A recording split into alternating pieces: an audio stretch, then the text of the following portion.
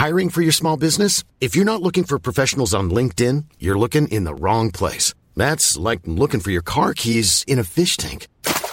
LinkedIn helps you hire professionals you can't find anywhere else, even those who aren't actively searching for a new job but might be open to the perfect role. In a given month, over 70% of LinkedIn users don't even visit other leading job sites. So start looking in the right place. With LinkedIn, you can hire professionals like a professional. Post your free job on linkedin.com/people today.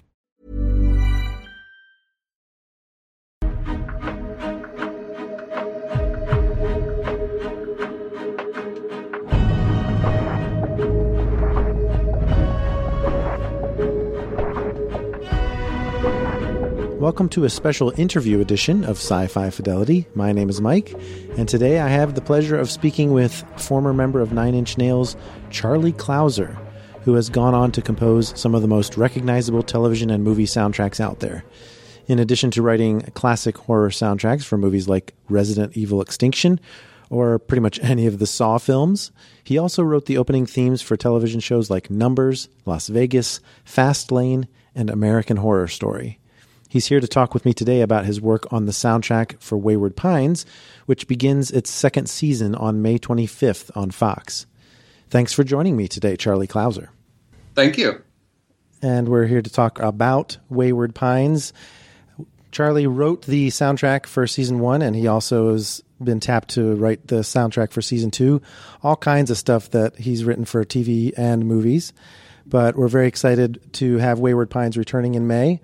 And Charlie, I think your theme music, especially, great theme song for Wayward Pines, it kind of reminds me of the sound of raindrops and fog and feedback and dial tones, even though the story is set in Idaho and not rainy British Columbia where it's filmed. Is this music kind of meant to obscure, to kind of sound like a song that would be appropriate for a show about secrets? You know, in the fictional town of Wayward Pines, there's a lot of bad things lurking off in the distance, kind of obscured by fog.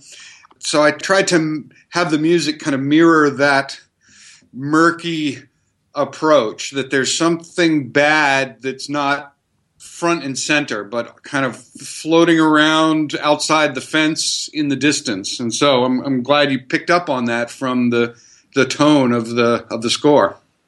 Of course, also, I did mention Raindrops there, but you also have a track from season 1 called Leaking Oil, which features this dripping sound very prominently. Let's hear a quick bit of that, what I mean, and then we'll come back with a question.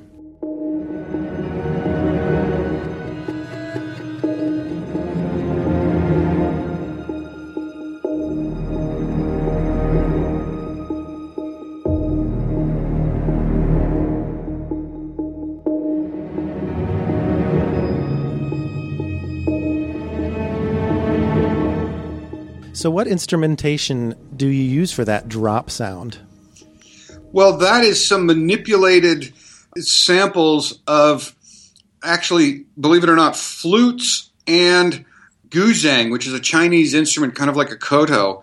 And I had recorded a bunch of stuff, and that cue actually went through a few revisions and iterations, and what I wound up with really had a lot of these manipulated recordings of these acoustic instruments where I recorded into the computer and then process it with plugins and with software and wind up with something that bore little resemblance to what I had started with. But one thing I tried to do in most of the sound palette for this show is I'm not really using synthesizers much at all. There's kind of one little synthesizer bass that I use now and then, but pretty much all of the sounds come from bowing metal instruments like a waterphone and these sculptures that a friend of mine makes that you can play with a violin bow. So a lot of the sound palette and some of the stuff on the cue, Leaking Oil, came from some of those instruments, although by the time they've been manipulated so heavily in software and with plugins, they don't necessarily sound like what they started out as. But I think that helps to give the score, it's kind of a wobbly and uneven feel, and it's not precise and mechanical, I hope. Well, that's true, because Wayward Pines music does seem to be equal parts instrumentation and then audio engineering on top of that. So how do you strike a balance between real instruments and digital music, or do you need to strike a balance at all? Well, I can kind of draw the best from both sides of things, and if I need sort of force and precision from, say, big powerful drums during some battle sequence or something like that, then I can kind of take the best from the programming side and the computer and stack up these giant drum sounds and get everything sounding very precise and mechanical.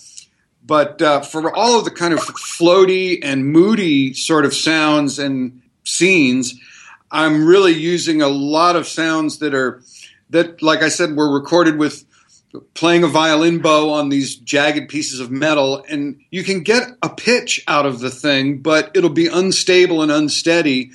And I think that kind of slightly out of tune and it's sort of hesitating and staggering kind of feel to some of the sustainy kind of tones really helps set your teeth on edge and give the score kind of an uneasy feeling, because things are not always in tune and acting as they should.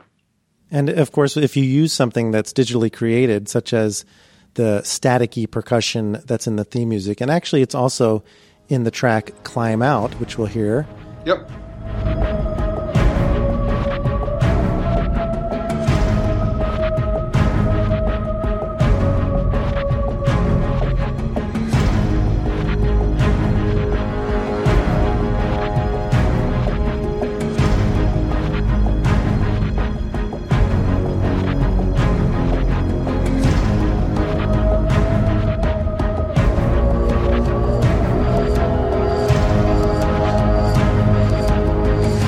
What inspires you to use sounds like that? Does it come from the surveillance and elements of the show that's very secretive in nature? Well, that's good you picked up on that, because there is some element of high tech in the world of Wayward Pines, what with the sort of hibernation chambers and all of their video surveillance and so forth. So there is an element, it's not completely rustic log cabin settings. So I did want to have some kind of nod to that world. And also, a lot of times those sounds, they're tortured and in pain in their own way. A lot of those sort of filtered and bleepy kind of percussion sounds sound like they've been through a lot on their way to the speakers. So that kind of fits in with the other more acoustic sounds, in my mind anyway, that are also kind of staggering and lurching their way towards the loudspeakers. So what causes you to pick maybe a central instrument? I was a big fan of Childhood's End, which you also wrote the soundtrack for. That featured piano prominently, as opposed to strings for Wayward Pines. Do you have to pick some central real instrument, quote unquote, that will kind of anchor it?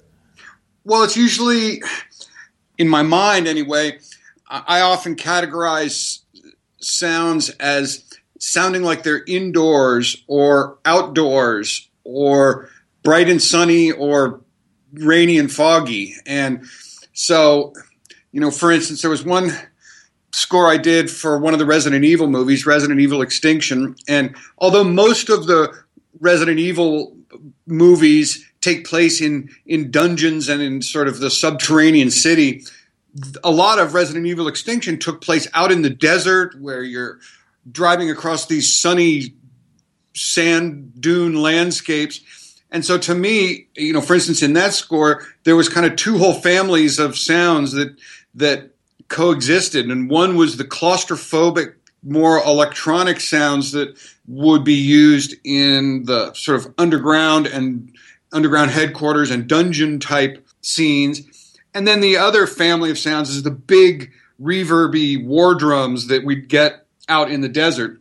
And so in a similar way, when I'm approaching something like Wayward Pines, I'll try to find the category, the emotional category of the sounds.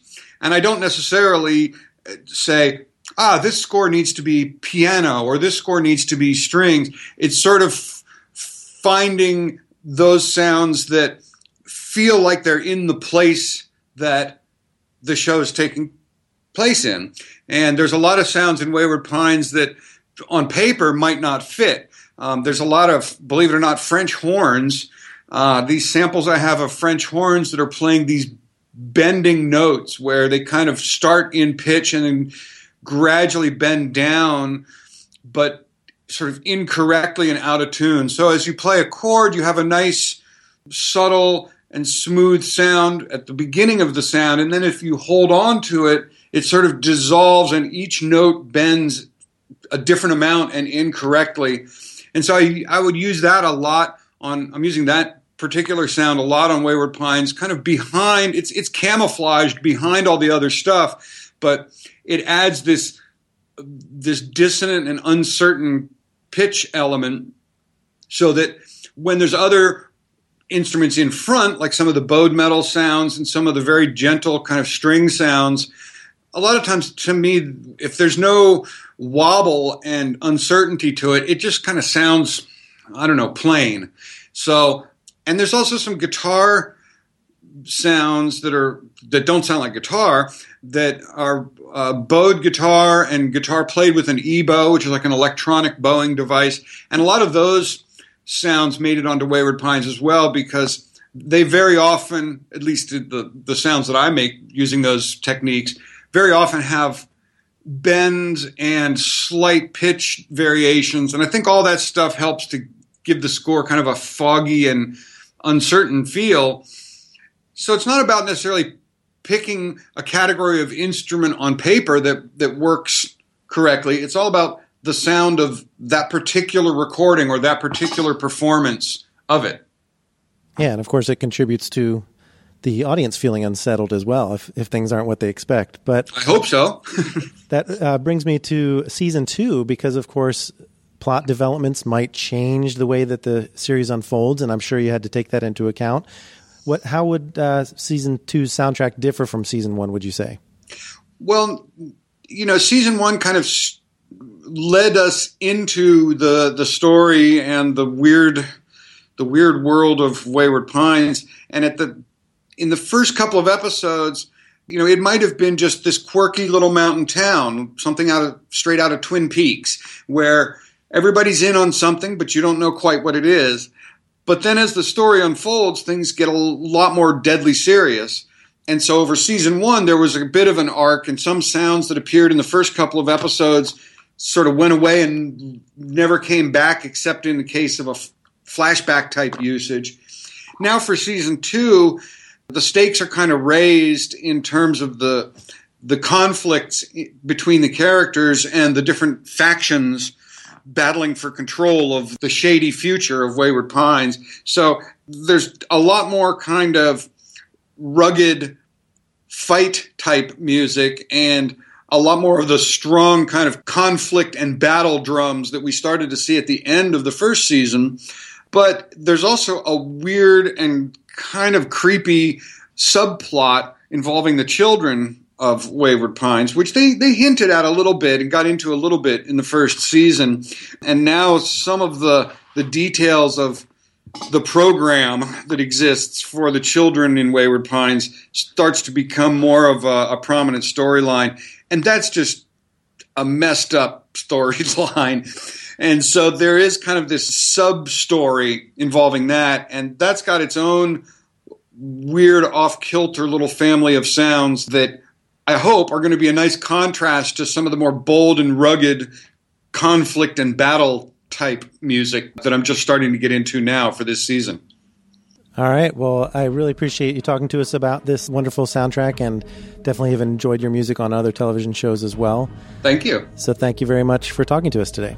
My pleasure. Enjoy. Remember, you can catch Charlie Clouser's wonderful work as you enjoy the second season of Wayward Pines starting May 25th on Fox. And you can tune into Sci-Fi Fidelity the first week of each month as we bring you science fiction discussions and interviews for shows that deserve your attention. Follow us on Facebook and Twitter at Sci-Fi Fidelity, and follow Den of Geek at Den of Geek US.